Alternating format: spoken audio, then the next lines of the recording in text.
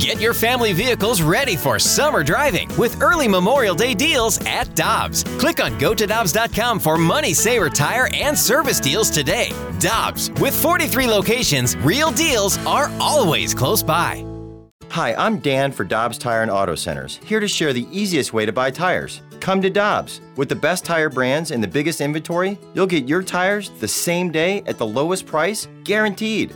Next time you need tires, get into Dobbs.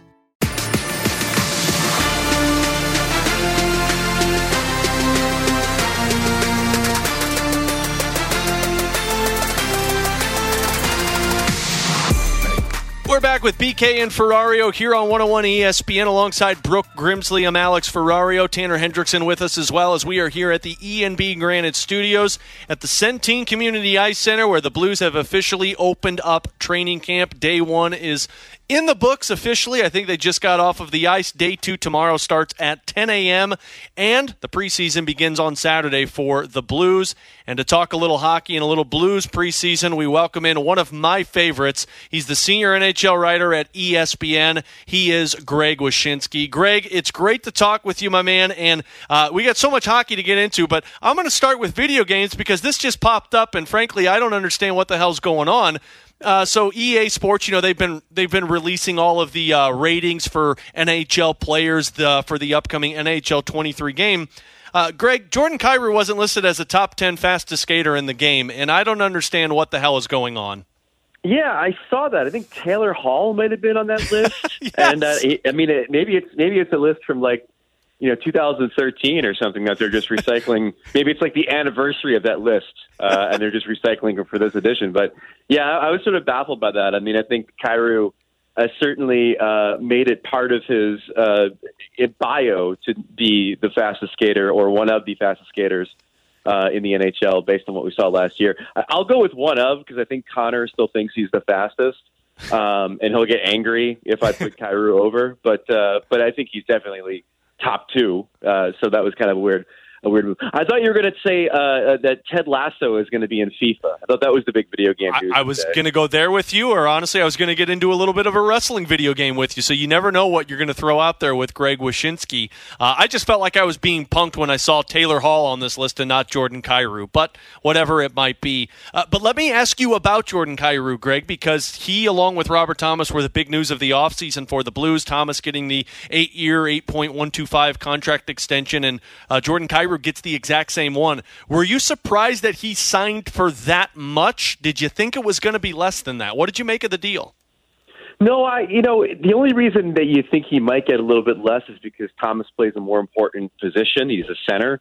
I think we all see him as being, if not the number one center on the team now, obviously someone who's going to ascend there in the duration of the contract. So there's maybe a little bit of surprise just based positionally where they play.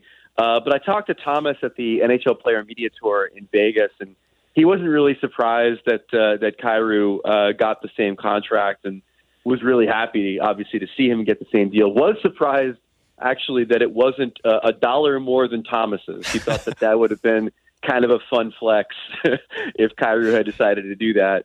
But, I think given market value, given everything we've seen, I think it's not an overpayment for Kyrou if he continues to trend upward. And obviously, seeing the age of the roster, seeing some of the contracts that are coming up next summer, it's not out of the realm of possibility that this is Thomas and Kyrou's team pretty quickly when it comes to the Blues. Jordan Binnington, obviously, we've been talking about that today because Jeremy Rutherford of The Athletic put out this great article talking about how, Jordan Binnington kind of admitted it was a rough season for him mentally and getting back on track. But obviously, as we saw in the playoffs, he became the Blues' number one goalie again. But this season, he doesn't have Ville Husso behind him. It's Thomas Greiss, more of a journeyman. What are your kind of expectations for Jordan Binnington going into this season? They're pretty high because he's going to have to be good. Like you said, I think Jordan Binnington, has shown that in the right season, he could be a very competent postseason goalie. I think that the play that he had last year obviously changed some minds because he had not necessarily played well in the previous postseason since that incredible cup run. But I see Jordan Binnington most effectively as a tandem goalie. And I'm not sure that Greiss gives you the kind of tandem that Husso gave you, or that others have given in the past when Binnington, I think, has been at his best. So, does the goaltending take a downgrade this year a little bit? I think it does. And I think that just adds a little bit more pressure on Binnington to play as much as possible and be as good as he can in the regular season. Greg, we're going to talk about this a little bit later on in our show, but I'm curious your thoughts. Do you feel the identity of this team has shifted a little bit? Because last season you came into the season and you knew that the Blues were going to have a really talented offense with all of the names that they had. Now no David Perron, and people are talking of who's going to step into that role. But it seems like a lot of people are more talking about if the defense plays well, it could be a really good defensive team. Yeah, but I think right now the modus operandi has to be offense. I mean, just the amount of talent that they have at the forward position. Like you said, coming into last season, we knew they'd be good offensively. I don't think any of us realized they'd be that good offensively. And, part of the trick, I think, not only for the Blues, but for other teams in the league right now is trying to figure out what parts of last season were an anomaly and what parts are going to be repeated this season insofar as goal scoring. I mean, I wrote about this last year about how there were a number of different factors that played into the explosion of goal scoring that we saw last season, including COVID absences and interruptions in schedule, and everybody just kind of being a bit fatigued, I think, from the previous two seasons.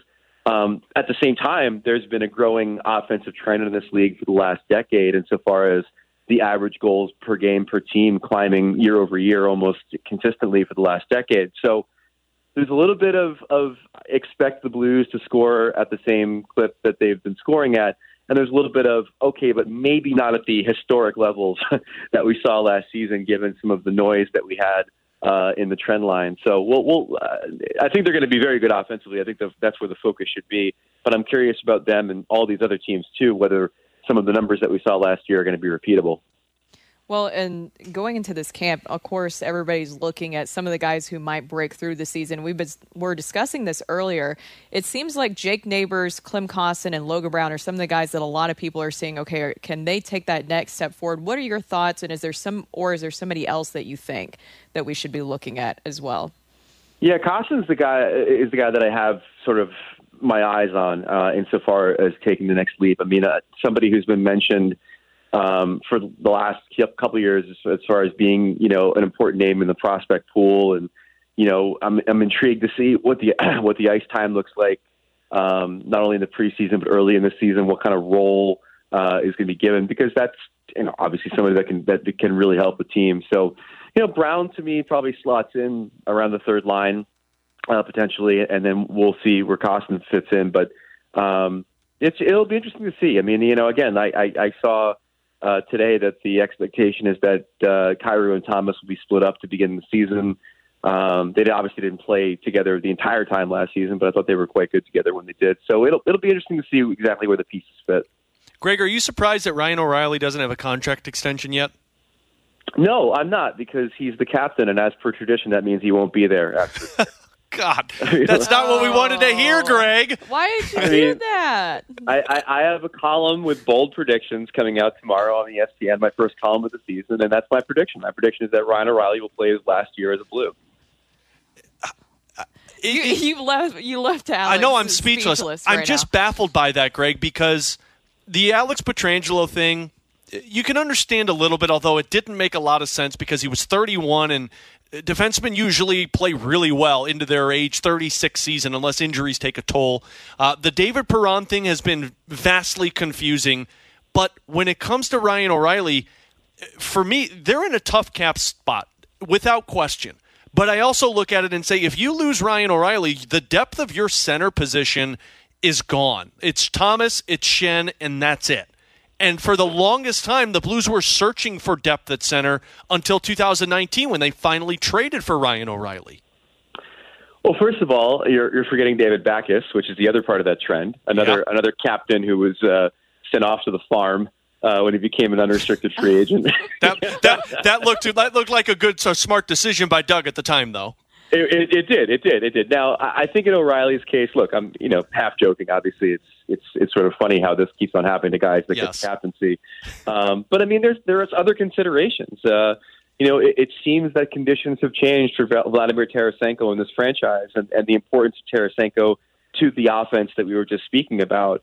Barbashev needs a contract. They've got a lot of money committed to their D.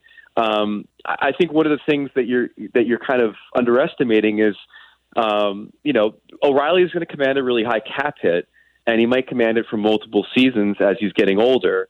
And you could circle that money and circulate it into a different direction and get younger in that position if you thought you could. It doesn't mean that you're going to have somebody that was effective and as important as O'Reilly has been to this team. But under the hard cap, and it's going to raise in the next couple of years a little bit, but under the hard cap, you have to start making these kinds of decisions with veteran players. And Doug Armstrong in the past has shown that, it's not necessarily the long-term financial commitment thing that he wants to do with guys when they cross 30. And so, listen, given the history and given the money and given the other contracts they have to hand out, and by the way, that they've handed out, let's not forget about the amount of money being added to the cap with Thomas and Kyrou. Not in the realm of possibility that this could be the last run for O'Reilly. So wait a minute. I just want to circle back on something real quick. Are you saying that Tarasenko will stay? Is that something that you were hinting towards? I'm saying that I wouldn't be shocked if, emotions are in a better place, and the output offensively is similar to what he had last year. I mean, he's a younger player. He's a dynamic player. He's always been a dynamic player. I think, I'm with the chorus of people that probably didn't think that he would be around now, or that, if you circle it back to a couple of years ago, that he would have been around at the end of his contract. But I mean, seeing the value that he brought to the team last year as a line mate for one of your top offensive players was really striking. And so I don't know. I think the possibility is there that he's the one that sticks around because he's younger and he's a unique player. What I'm hearing here is the Blues captaincy is going to be something that players try and avoid for the next 10 to 15 seasons, because it seems everyone is gone as soon as they get it. And I should say this is with no inside information. This is just spitballing here. There's of bold course, predictions, right? Of course. So I don't want to cause a panic in the Blues community. Too late, Greg. Not going to be back. Too late, Greg. The amount of damn it, Greg text that we just got on our text line is phenomenal. I just want to say that, when you start adding up the numbers of contracts that have been given out that need to be given out, and you start looking at the ages of players, and like you said, you look at the curse of the captaincy. I mean, the good news for Colton Parayko, if he gets to see if O'Reilly leaves, that he's got a multi-year deal. He's going to be here for a while. so it just starts adding up, is all I'm saying. Greg, final one I want to get from you, and we always appreciate the time, man. I love talking hockey with you. Doug Armstrong had a comment in the Post-Dispatch here, talking just about how he feels this season the West is actually more wide open than what it was last year, and he kind of hinted at, look, Colorado is still probably the top dog, but they're more vulnerable than what they were last season. Do you see the West that way also? Well, I do think they're more vulnerable because, losing Nazem Kadri means that their second-line center position is in flux, and not having Darcy Kemper there means that they're going to have some question marks in goal that they didn't necessarily have last season as well. So I do think, and then, the amount of miles they put on last year in the playoffs, it all adds up to them maybe being a bit more vulnerable than they were. But the West is a conundrum, man. I mean, you look at the Central Division, you have no less than 5 teams all with a legit claim at the playoffs. And that's not even counting Winnipeg and whatever they may end up becoming if they can find something from that roster. And then over in the Pacific, I mean, I think you can concede playoff seeds for the Flames and the Oilers. The Kings leveled up last year. We all assume Vegas, if they're healthy, could be good enough up front to compensate for average or below average goaltending. And then you have, Vancouver sort of sniffing around too. So it's going to be a very, very challenging year insofar as trying to grab those wild card spots, in particular in the Western Conference, because if you are Dallas or St. Louis or Nashville or Minnesota, the teams that are behind Colorado, it's going to be imperative to try to get those 2-3 spots in the Central and not have to worry about those Pacific teams that, oh, by the way, are going to have the chance to beat up on the San Jose's and Anaheims and others, Arizona's and Central, beat up on the Anaheims and San Jose's of the world as they and Seattle as they're in their divisional play. Can't wait for the season to kick in. Greg, thank you so much, man. It's great to talk with you. Hope you enjoyed the off season and looking forward to chatting with you a lot this upcoming year. You got it. Thanks for having me. Peloton, let's go. This holiday, with the right music and the right motivation from world-class instructors, We're going to pick it up a notch. It's the holiday season. you might just surprise yourself with what you're capable of. Work out to thousands of live and on-demand classes, from running to cycling to yoga. Try Peloton risk-free with a 30-day home trial. New members only, not available in remote locations. See additional terms at onepeloton.com/home-trial. Peloton, motivation that moves you.